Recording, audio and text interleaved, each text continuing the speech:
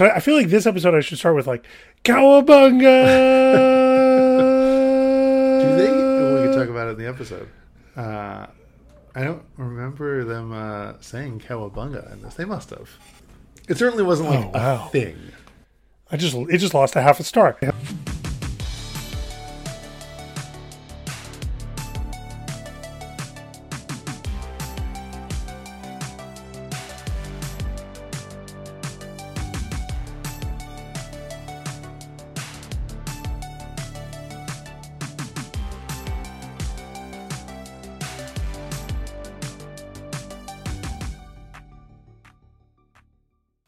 Hello and welcome to the second episode of Partial Remake, a podcast within our podcast, a spin-off podcast that we do when one of the movies that we've covered is remade in a modern version.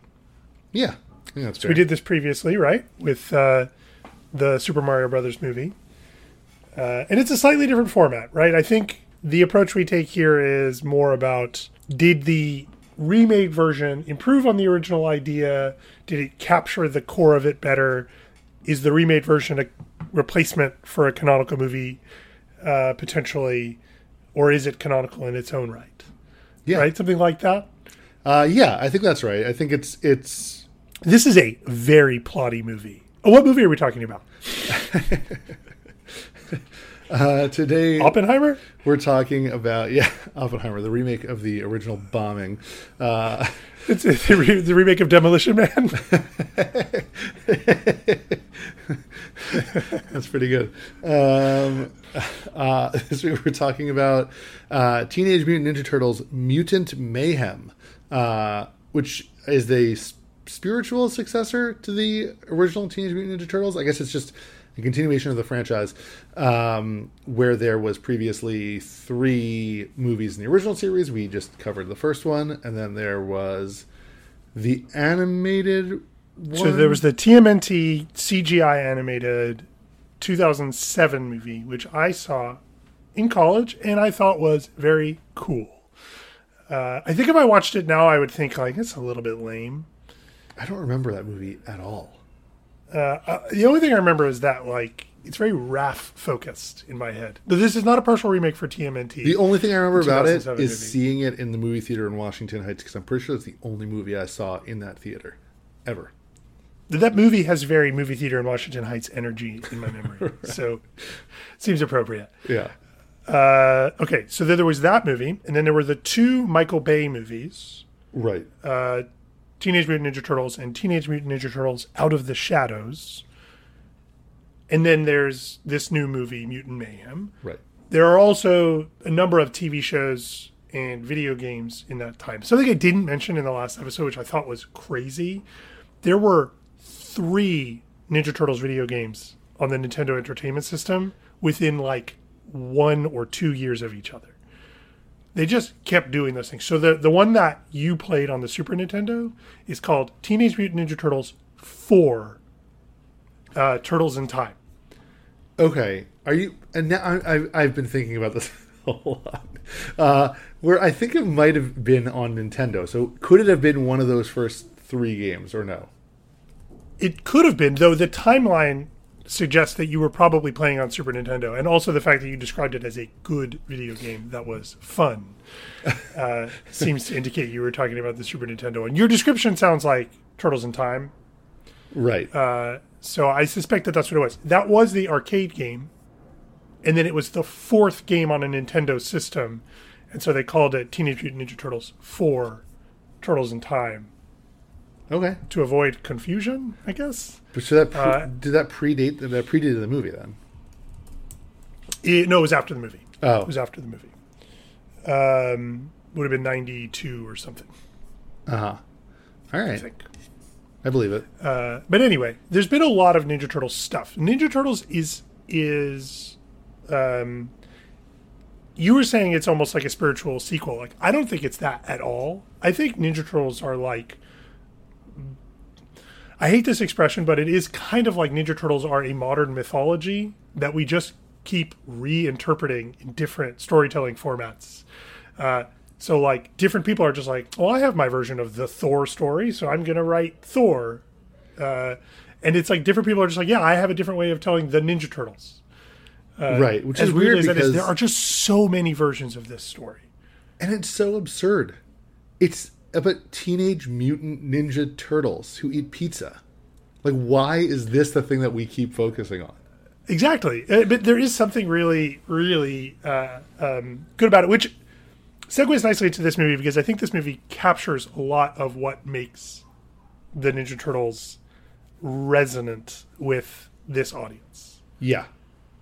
And I think this movie really focuses on that well, and maybe we should start with the facts. You have the facts for the movie pulled up.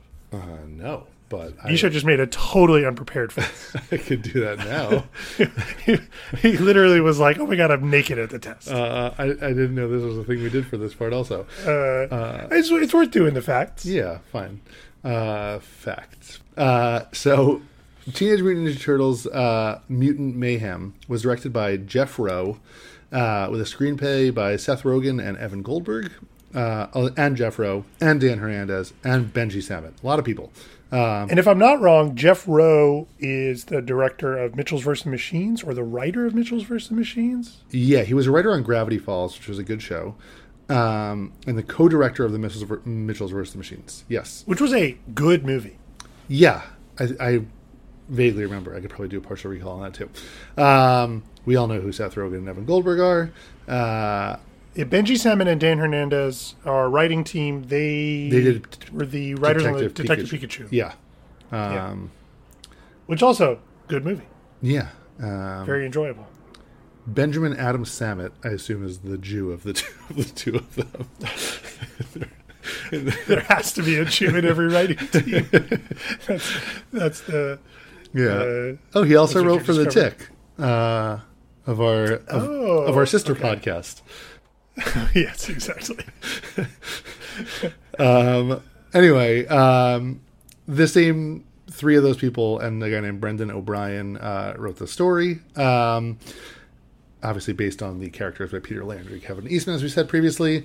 It stars, notably, a bunch of teenagers playing the Turtles. The titular turtles. Ayo Edebiri. I'm excited for Is this. That how you... Oh, yeah, there you go. I think so, yeah. Yeah, of the bear and of being funny and other stuff. Maya Rudolph? Who was Maya Rudolph? She was the villain. Oh, right. Yes, of course. Not Ice Cube. Right. Yeah, That's not a mistake you just made. No. The woman who you thought might have been a good guy originally. Did you think... You thought she might have been a good guy? No, she works for TCRI or whatever the... Spoiler alert, the plot of this movie is... dense. Too dense. That's my... Well, we'll get to reviews, but that is a knock on this movie, I think. Okay, well, anyway, John Cena, Seth Rogen, Rose Byrne, Natasha Dimitru, Giancarlo Esposito, Jackie Chan... You haven't said Ice Cube yet. Ice Cube, Paul Rudd, Austin Post, who I think is Post Malone. Yep. Hannibal Buress. I didn't know he was in this either. So a lot of people. The other thing I would say about this is, like, some of the trailers were like the funniest voice cast ever assembled, but like these were all very minor roles that most of these people were playing. They were funny, but it wasn't like they were the main draw. And I would say the most notable part of the voice acting was the children. They were awesome. It's the kids and Ayo Edebiri. And Ayo. Yeah, and Jackie Chan. Obviously. Jackie Chan's phenomenal. Yeah.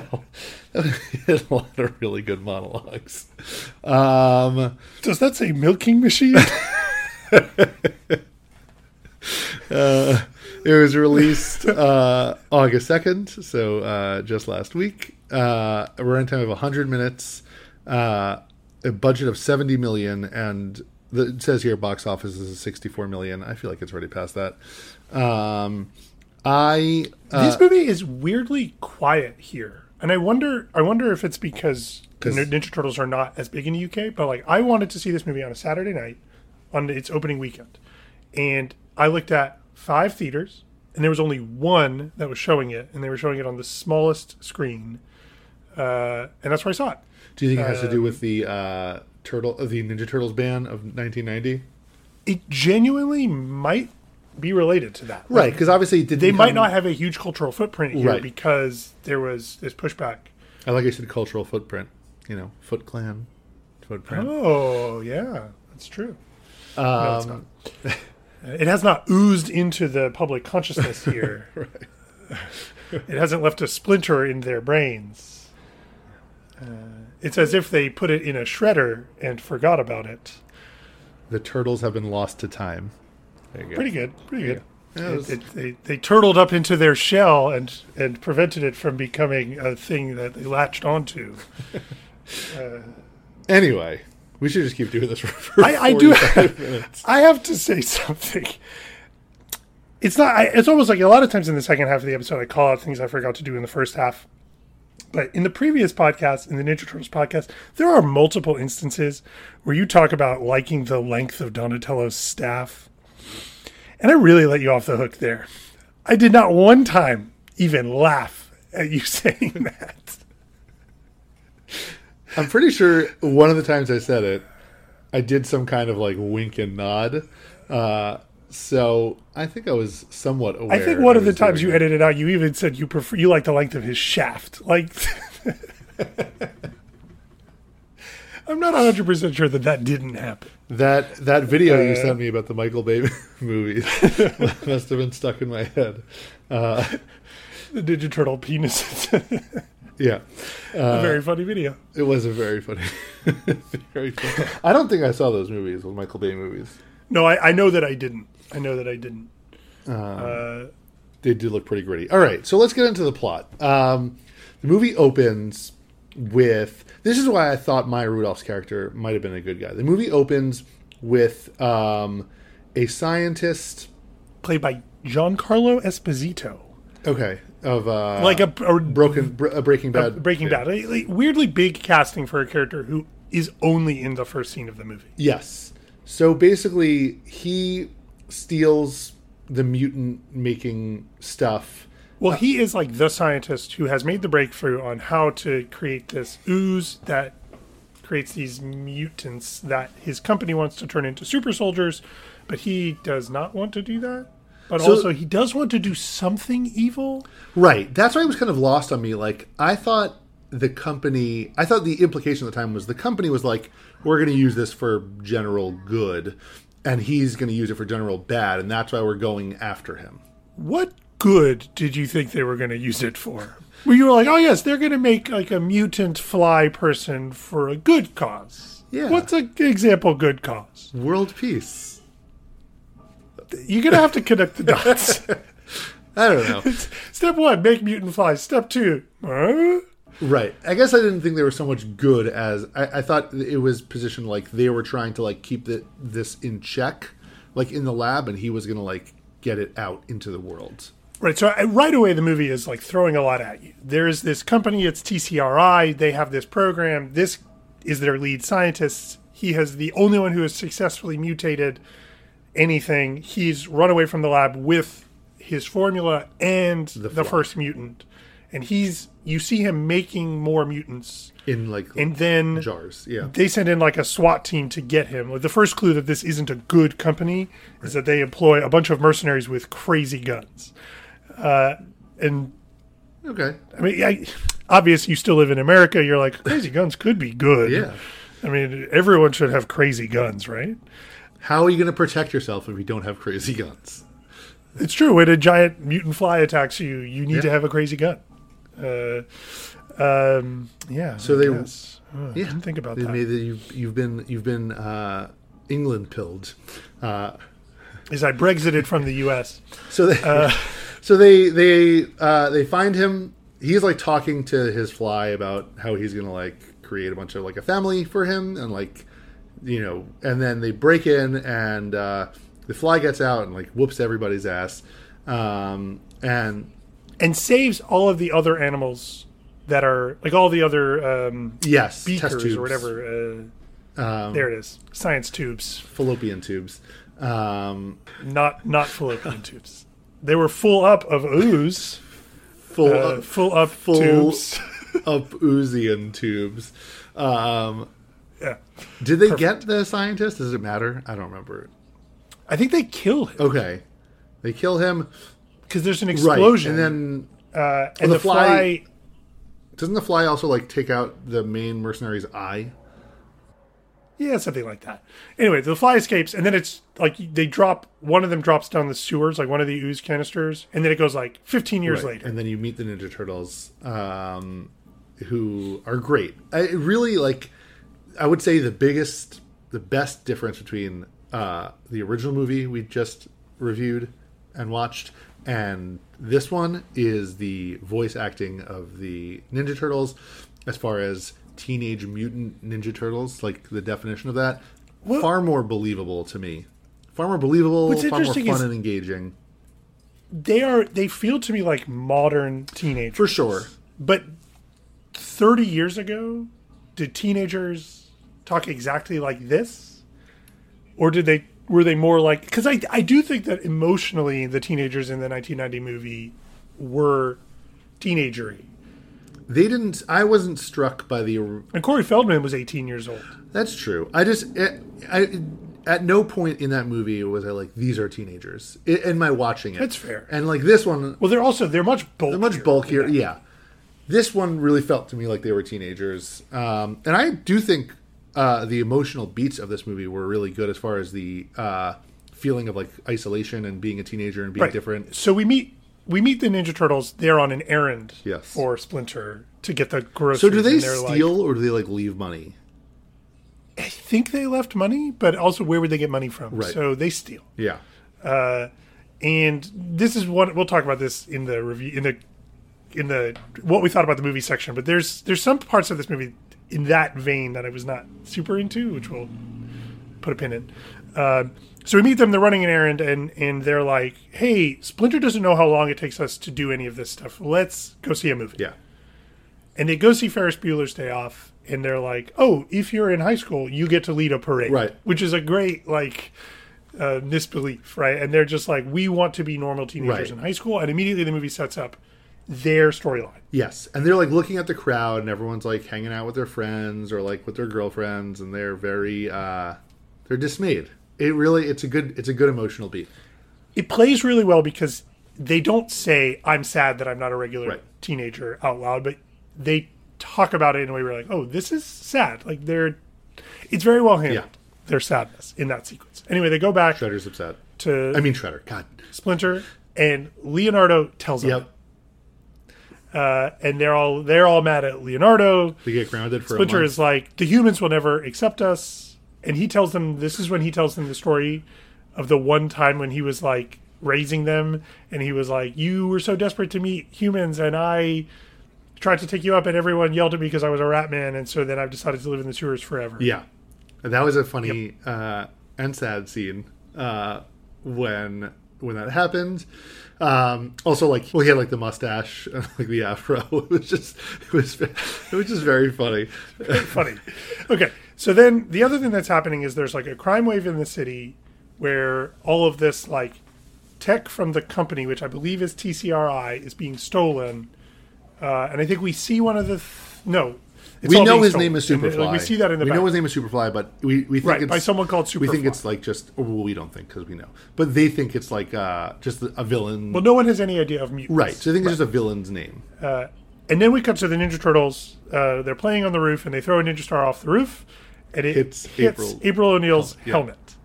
And she starts yelling at them, and then one of those crews steal her Vespa. Great scene. And the Ninja Turtles go get it back for her because scene. Leonardo's like, that's the most beautiful girl I've ever seen.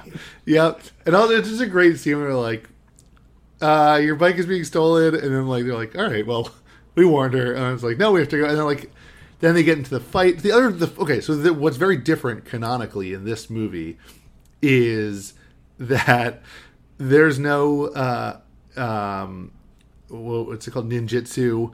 There's no. Well, they are trained. They're trained because they want Shredder. God, I have to stop saying Shredder. Splinter. Shredder's not in this movie until the very end. Which I did not stay for. I did.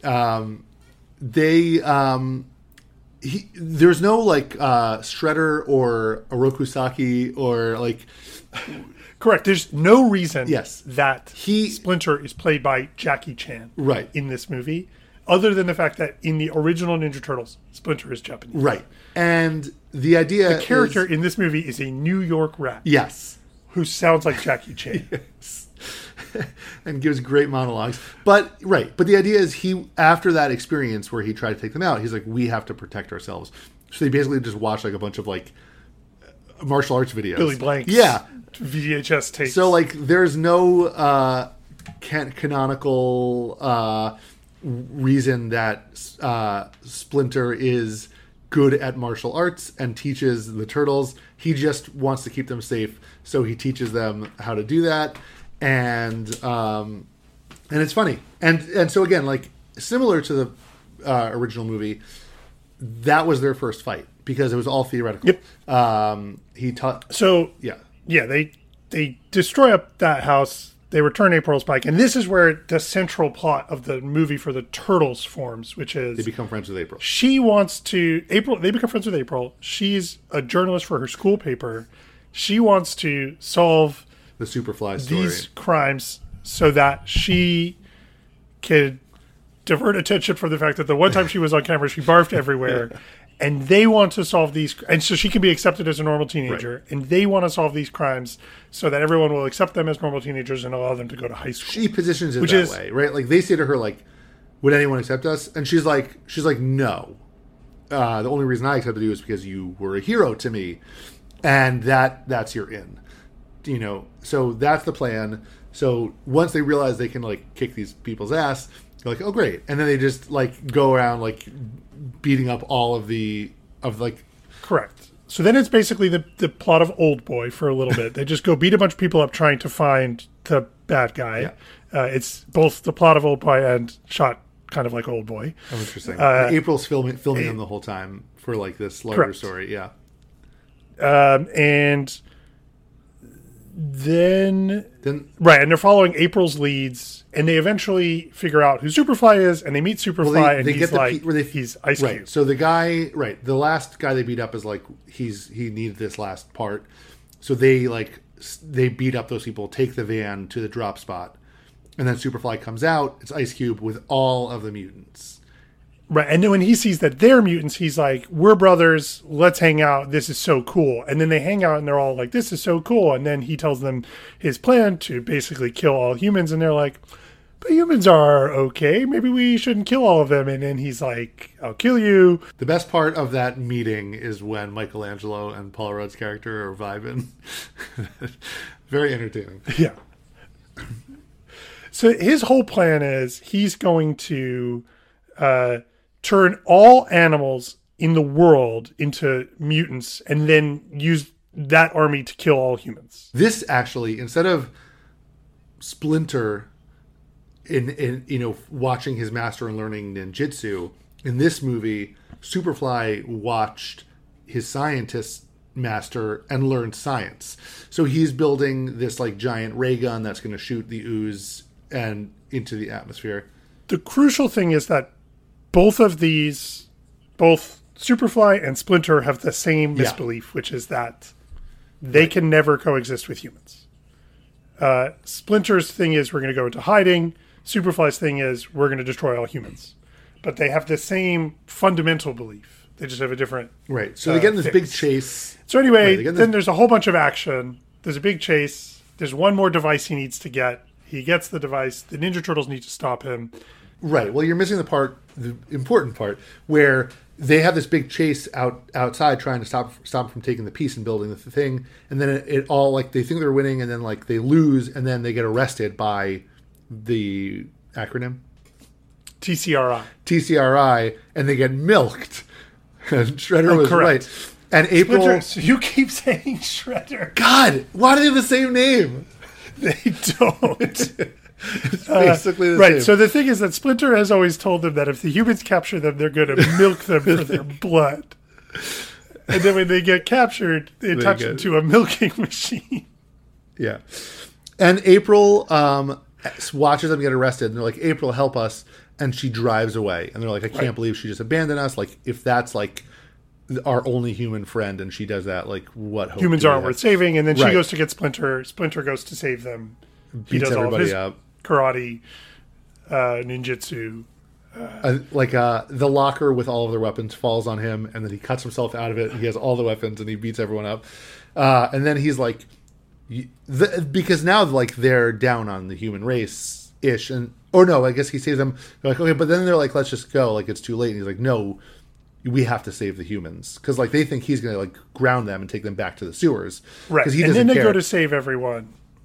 Yes. They win the fight against Superfly, but they drop his device. Instead of shooting his device into space, it shoots into the water. And it turns like a giant whale and Superfly. Well, he falls in also. Yeah, he falls in also. Also, during that fight, they rally all of the other mutants to be like, we shouldn't want to kill the humans. They all agree with the Turtles. They all agree. Superfly against everyone. Yes. And then he becomes Godzilla. Yes. He falls into the zoo and absorbs all the animals in the zoo. Which is great. And then like his leg is a bunch of horses. Yeah. And then he goes into the city and starts destroying the city, starts throwing cars at everybody, and then they go to try to stop him. And then, again, he basically beats them, but then... Oh, and then the news is reporting that basically the Ninja Turtles are the ones leading the mutants against the city. April runs into the studio, gives her thing. She's like, I did it. And then she pukes, which is very funny. She's the one who rallies everyone behind the Ninja Turtles, and then everyone helps the Ninja Turtles and the other mutants, and all the humans and the Turtles work together to stop him. And the way that they stop him is there's this like anti-mutant gun that's all of the TCRI agents have. They take the anti-mutant whatever thing and throw it into the blowhole of the whale. Back where we started, guns are good, ultimately. Yep. Obviously, everyone agrees. You've convinced me. Guns are good. Yeah. What a sad thing to say. Pretty sure that was the point of the movie. So then... are we a Guns Are Good podcast now? Are we on the whatever network, the Ben Shapiro network? Yeah, whatever gets us more listeners. So then they are accepted by humanity as the plan... Right, and then they get to go to high school. The plan works. Well, so the plan works only after they accept that they were doing the plan for the wrong reasons. And they shouldn't try to win the humans over by being heroes. They should just try to be themselves. But then they end up being heroes. So the plan works. But they have to first self-accept, both April and the Turtles, that they were doing it for the wrong... It wasn't Lishma. Yep. Is what we're trying to say. Good point. Yeah. A good point. So then they're accepted. They put on human clothes. I guess they were naked the whole time previously, and that was kind of weird. So they put on like human clothes, and they go to high school, and then they open the door and they're nervous, and then everyone's like, hey, and then that's the end of the movie for when I walked out and took my kids to the bathroom. But apparently I don't know why I didn't figure there was a post-credit scene. It's not even really a post-credit scene. I guess it is a little bit post-credit. It's like a mid-credit scene, right? Mid-credit. Basically TCRI is like, they're still around and they're still villains, and they're like, we'll have to bring in the Shredder. And then you see the Shredder in silhouette. That's it. Doesn't really make sense that they'd have to bring in the Shredder, but that's what they say. It's like Sonic. So, how is it like Sonic? Did you watch Sonic 2? No. Oh, well, like they introduce, what's his name? Super Dr. Sonic? Robotnik? The Black Sonic. Like the, it's not what I meant. I think his name was like Super Sonic or like Mega Sonic. Shadow? Shadow, there you go. Yep. That's similar to Supersonic and Megasonic. Just like Splinter and Shredder are the same, Super and Shadow are the same. The crazy thing about Shadow the Hedgehog is that his thing is that he has guns. He's like Dark Sonic and has guns. Why does Sonic need guns? He's already cool. All roads lead back to the same place. So that's the movie. Teenage Mutant Ninja Turtles Teenage Mutant Ninja Turtles Mutant Mayhem. What did you think? And who'd you go with? My whole family. We were on vacation. We went to a movie theater and watched it together. Obviously, we didn't download a pirated version. What were all the reviews? Everyone really liked it, except me. No, I liked it. I didn't. Well, we said it was going to be a 10. It's not a 10. It's not a 10. It had issues. Off the bat, number one, it's not a 10. And number two, it is not better than the new Spider-Man. Yeah, I mean, that was obvious. We both knew it wasn't going to be better than Across the Spider-Verse. going in. Like I think if listeners do a close listen to the last episode, we both say, no, that's too much. Yeah. Okay, so those two things out of the way, I'll give it an 8. I also am giving it an 8. I can tell you, like, I have all my notes. Like, it was really fun. Really fun. It was funny. It was really high energy. The kids have real chemistry, and they really do behave like kids. Like, if the 1990s movie are they're teenagers, they're older teenagers. Whether or not they're actually teenager adjacent, they play more like 17, 18, 19. This is like these 14. Teenagers play like 13, 14, 15. Like, they play younger, which is really great, and they're so fun. They're really Jackie Chan is incredible. Incredible. It's an incredible performance. He's so funny. The milking machine thing is just amazing. Yeah. The sequence where he brings in the cardboard standees of the Chris's. Yep. And he does like a whole monologue. I was expecting them about how Chris Pine is the best Chris. Yeah, although I was really hoping he would pivot into how Chris Pratt is the worst Chris, but I guess you can't do that. Can't really do that. Yeah. I think the main hook of the story is really on point, like emphasizing the turtles' isolation and how that they just want to hang out with humans. The action sequences are really cool. Yep. Ice Cube is amazing in the movie as Superfly. Yeah. He's so perfect. And I like it generally when movies do the thing where the good guys and the bad guys have the same belief and interpret it to different ends. Yes. Because there's that moment in the movie where Splinter realizes he sounds a lot like Superfly and is like, oh, I'm wrong. Yep.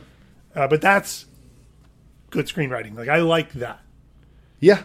So I all agree. of that. Agreed very, on all very those good. things. Here are my cons. The movie is too plotty. It has two villains, TCRI and Superfly. It introduces us to an inventor character who is irrelevant and also a villain. It's too plotty. It's just, there's too much to get lost on. I think there's streamlining that could happen there. It was just a little bit, it wasn't hard to follow, but there was just like too many things that I felt like I had to remember. Yeah. There's this review of Attack of the Clones that I remember from like when that movie came out, where there was a reviewer who's like, you just get the sense of like, will this be on the test when you're watching the movie? Because like everyone's just explaining things to you. The beginning of this movie especially feels like I'm going to be quizzed on it at the end of the movie. Yeah. And I host the podcast, so I sort of am going to be quizzed on it at the end of the movie. But not my favorite characteristic of a movie. Yeah. I also found Splinter's motivations. It plays like a joke. The sequence where he goes up to the human world and they don't accept him. And it is funny, but it is like he takes from that moment of his immediate rejection, I will live in the sewers forever and be alone and die alone, as like the only option. It's a little bit of a stretch. Now I'm okay with it. Yeah. I think, but it doesn't, because it's played for a joke, it doesn't land perfectly. A few other notes. I kind of, go ahead. Oh no, sorry. You can finish your criticisms. I have a couple more. I thought that the stakes were too high. Okay. I almost feel like because the Ninja Turtles' goal is to be like accepted in a high school, it would have been fun if the stakes were lower. In the sense that like they're not stopping a gigantic monster from destroying New York, but like they convince themselves that the lower stakes thing that they're doing is on that level. Because they have like a total misunderstanding of stakes because they're teenagers. That's interesting. But I think like I'll give that. I'm not taking points away from the movie. That was one where I was just like, it almost would. I wonder if it would have been a little bit more fun, because this leads into my next thing. This movie is exceptionally violent. And like, there's no blood.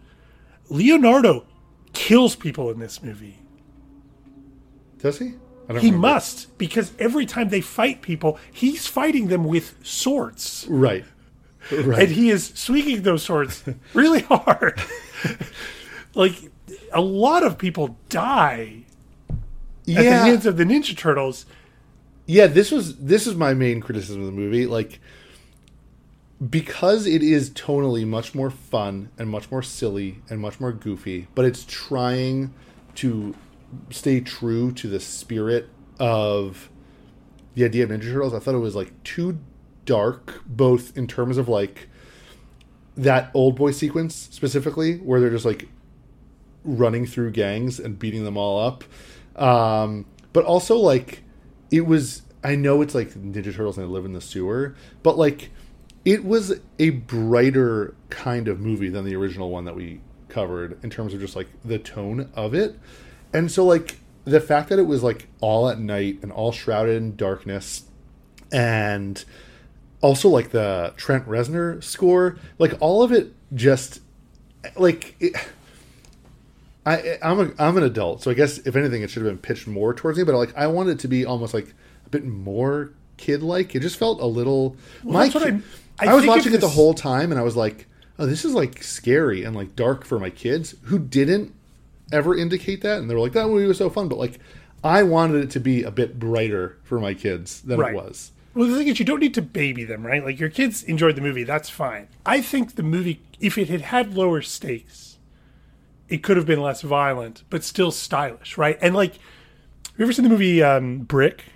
You've seen Brick, right? We saw Brick together in college. Mm-hmm. Yeah.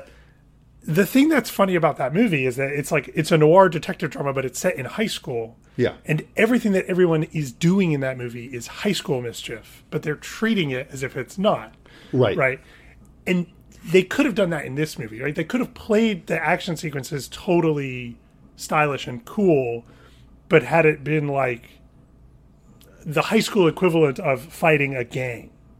Right. Right. Whatever that is, right? Like you could have stepped it all down a notch. Or it could have just been like that first fight was, and I think they tried to maintain, but that first fight was like a lot of like accidents. Like they kept trying to do stuff and like messing up, and like that's funny. But then like that montage of just them just like beating up every gang member. They were just like beating up every gang member. It was much like straighter. With swords. Yeah. So then here's the thing that I'm curious how you feel. And this one I wrote this note and I put it in my cons section, but like I don't know if that's because I have a broken franchise brain, but there is a part of me that does not like that at the end of this movie they're in high school. In what sense? Because the Ninja Turtles aren't supposed to be in high school. Right. They're supposed to live in the sewers and not be accepted. And so the franchise part of my brain that I'm saying is maybe broken is I'm like, but how do you continue the story if they're in high school? And then the other part of my brain is like, no, but that's good. They told a complete story with a full arc. Why do you want them to have withheld the end of the arc? Right. There's an emotional resolution to this story, which is nice. Right. So I'm conflicted on that. Well, I could also see it going the way of like the new Spider-Man movies, where like there's drama in that everyone knows who they are, and then like something happens in the next movie, but like that played pretty mixed in the new Spider-Man movies, certainly. But like I'll give them, you know, the benefit of the doubt here that they. You mean the Tom Holland Spider-Man? Yeah, not the masterpiece across the Spider-Verse movies. Yes. Oh, I'm really excited. I'm going to watch that again this weekend now that it's on digital. I'm really excited to watch it again. I'm like, hey, let's all watch it again. And my kid's like, we just watched it. I'm like, yeah, but it was so good. Like, it's so long. I'm like, didn't you tell me that your son was like, I want to understand how to go into the multiverse? Yeah. He was watching YouTube videos on like the physics, the theoretical physics behind multiverses. God, your kids are so much smarter than you. Yeah. That's good. Children of the future. Good. Yeah, Children of the future. It's good. Yeah, I mean, it's just, there was something about it that just, for as fun as it was, it just kind of like rubbed me the wrong way. And I think it was like more about the presentation than the actual story or beats. I do think that is this movie wanting to have it both ways. We talked about it in the first movie. It's like, are you splitting the difference or are you threading the needle? Right. And this movie, to you, it seems like it feels a little bit like it's splitting the difference. Yeah. I don't know why it bothers me so much. It's so fun. It is so fun, but like, then why is there like a grinding metallic Trent Reznor score happening? Like, I don't understand. All of like the '80s hip hop was great. Like, why is Trent Reznor scoring this movie? I don't. I will say that the score didn't bump for me at all. Like when I saw Trent Reznor and Atticus Ross at the end there, I was like, oh shit, like that was a good score. But I wasn't like watching the movie being like, this is too intense. Yeah, no, there were parts where there was like, is that night? And there was like, I'm like, what is this? Like, come on. And again, especially because like it didn't mesh with those like hip hop tracks, which I thought were really fun. So I thought I think that they wrote a really fun movie, and they were like, well, it's the Ninja Turtles, and like this story of the Ninja Turtles is like everything happens at night and in the sewers, and it's dark, and like it's just that part felt like they needed to work that into this larger fun story they wrote, and like that I think is what was kind of rubbing me the wrong way about it. Again, rubbing me the wrong way is like you're still giving it an 8. Like you still liked it, Andy. Yeah. He still liked it. Back off. The other thing we didn't talk about is the movie looks great. Oh yeah, it doesn't look as good as Spider-Verse in my opinion. But that's a silly thing to be doing anyway, like comparing two movies and being like, which one of these movies is animated better? Like, it looks great. It looks great. It's a good style. I do really like the way they do capture a sort of teenage energy in the art of it, which I think is really, really cool. Yeah, and like it wasn't obviously like Spider-Verse as far as like the many different art styles, but when they were making the plan about how they were going to be heroes, and it was like crayon drawings. Yeah. That was good. No, they used the animation very thematically. It wasn't just like, what's the best way we can animate this movie? It's what's the best way we can tell this story through an animation style. And they did that really well. I liked it a lot. Does it replace the OG?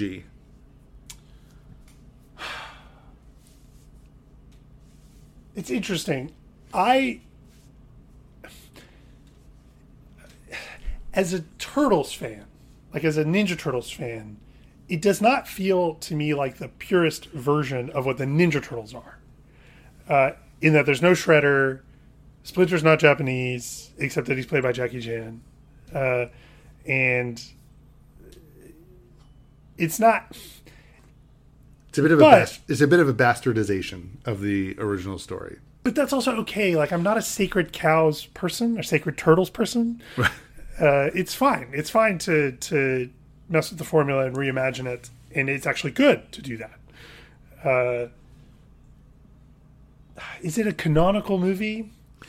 No, but I don't. I would. So. I would also, as I said, argued in the last episode, I don't think the first one is canonical as far as like what my kids need to see. I will say my kids already saw this, so it's kind of a moot point. But like, this would resonate more with my kids because the teenagers in this movie sound like what they hear every day, as opposed to like "cowabunga, snot breath," which is like not what they hear. Sadly, I wish I heard people calling each other snot breath. We want them to be more creative. You got to do alphabet insults throughout the day. I want you to get home and call me like a zoinking zebra, and I'll know you had a good day of insults. Yeah. Zoinking zebra. God. Like they said, like mid and sus in this movie, which I thought was funny. But like, I don't know if they necessarily were trying to play it for laughs as much as like this kid's stuck these days. It is. Like when they were like in the shadows when they beat up all those guys, and April came to like get her bike back, and they're like, "You got to go out there and talk to her." She's like, "I think it's kind of weird that you guys are in the shadows like that." And they're like, "Oh, this is really sus." That's pretty funny. No, but like, good movie. I think it's another one of those that like I could see myself a few years from now sitting on the couch with my daughter. She's like, "Oh, I want to watch something." Like if she's into sort of cartoony action movies, and I see it on whatever it would be on Paramount Plus or whatever. Yeah.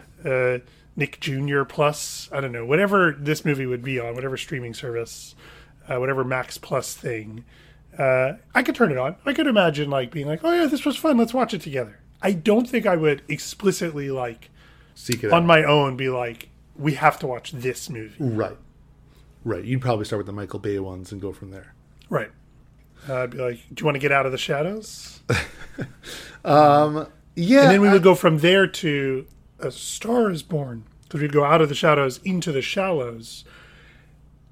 And is that the song? Far from the shallows. Damn it! I didn't see Star Is Born. I'm anti-Lady Gaga as an actor. Really? She's so good in that movie. Yeah. I don't know. Have you seen it? No. Well, this is what I'm saying. Have you seen House of Gucci? No. See, House of Gucci is fun. It's not great. I didn't love it. But there's a line that she says in the trailer for that movie that Megan and I still say all the time. And when I say the line, you'll understand exactly how often we say it. She just goes, "We have to take out the trash." Like in that, it's like the most comedic Italian accent ever. And basically every time I have to take out the garbage, I'm just like, "We have to take out the trash." Yeah, it's good. No, it's kind of like she's going for it. It's like my LeBron James thing, where like as soon as everyone's like, Lady Gaga is a great singer and a great actress, I'm like, I bet she's not a good actress, and I'm not going to watch any movie she's in. So she's great in A Star Is Born. That's actually a great movie. Yeah. How do you think she's going to be in the new Joker?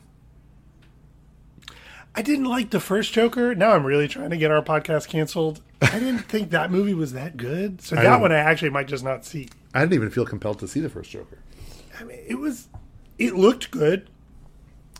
It's something about the Batman franchise, and I guess this kind of ties into here, and then we can move on, is like, I haven't seen the new Batman either, because it's like, everything's just like, how dark and twisted can we keep pushing it? And like, it was like, oh, the Joker story, but like, no camp or whimsy, just like dark and angry and like incel, and I don't need that in my life. And like the new Batman, like, will I watch it? Probably. Well, like, I think I liked that. I actually liked the Batman because I like Matt Reeves, and I'm obviously a big Pattinson head. I don't know if that's obvious. I know. I was like, what's obvious? I just love him. He's great. The last thing I'll say about this movie is that I wonder if I'm becoming a bit. I worry that I'm becoming a bit podcast brained. Although we landed in the same place, so probably not.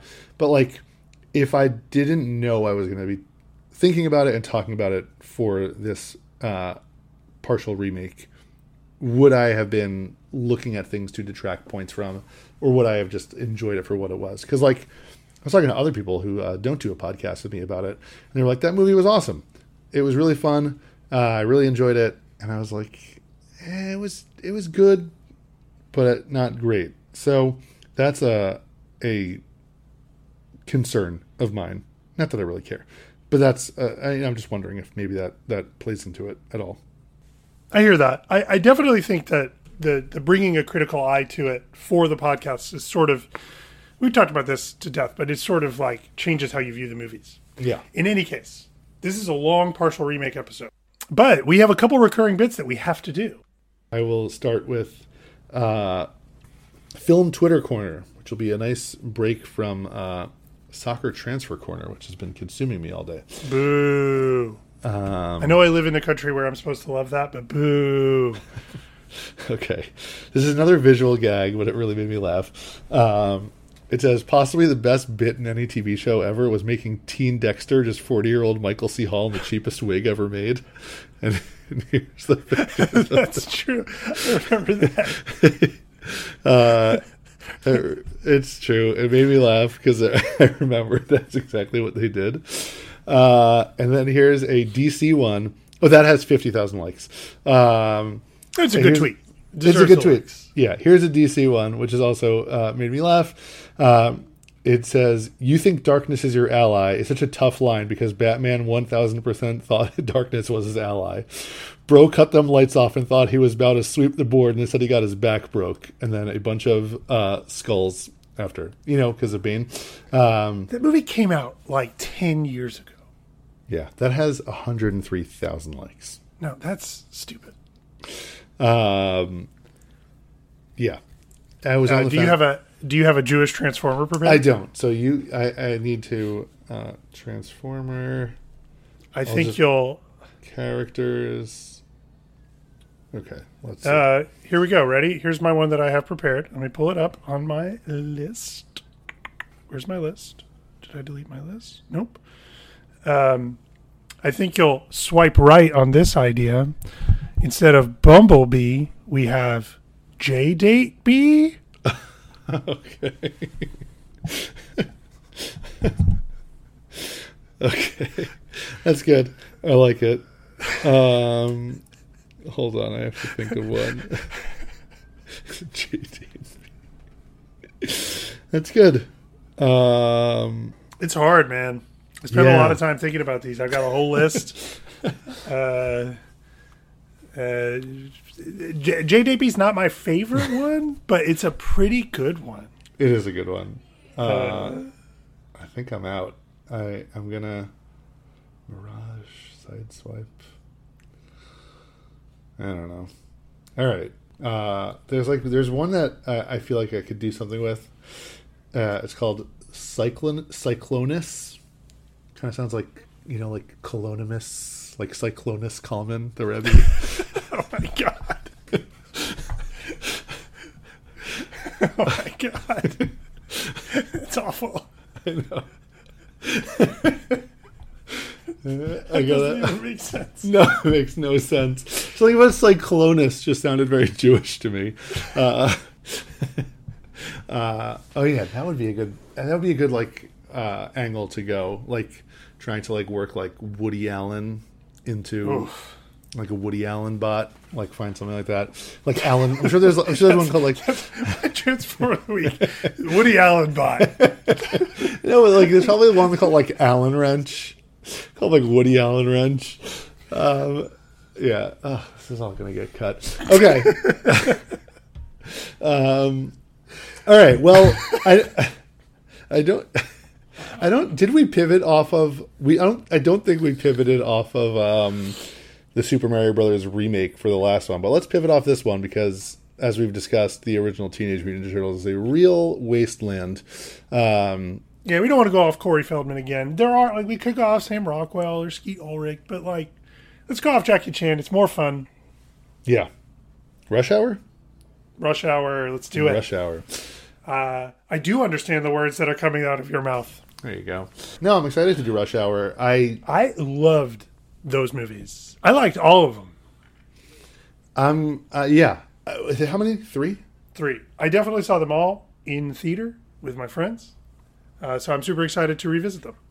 In my head, Rush Hour and Shanghai Noon and Nights and Wild Wild West are all like one big ball of... Wild Wild West is a very different movie. I know, but... a movie, by the way, we will definitely have to cover on this podcast at some point. Because I'm saying you go from Jackie Chan in Rush Hour to Jackie Chan in Shanghai Noon to Wild Wild West because they're both like westerns, and those were all anachronistic western. Yeah, it was like on the same era. Okay, Rush Hour. I don't remember that movie at all, so that'll be fun. I bet you're gonna do the plot perfectly. No, I definitely do not remember. It's like a classic. Well, we'll get there next week. I don't remember the movie super well. Next episode. Yeah, I guess we'll save it for why is it called Rush Hour? We'll find out. Pew pew.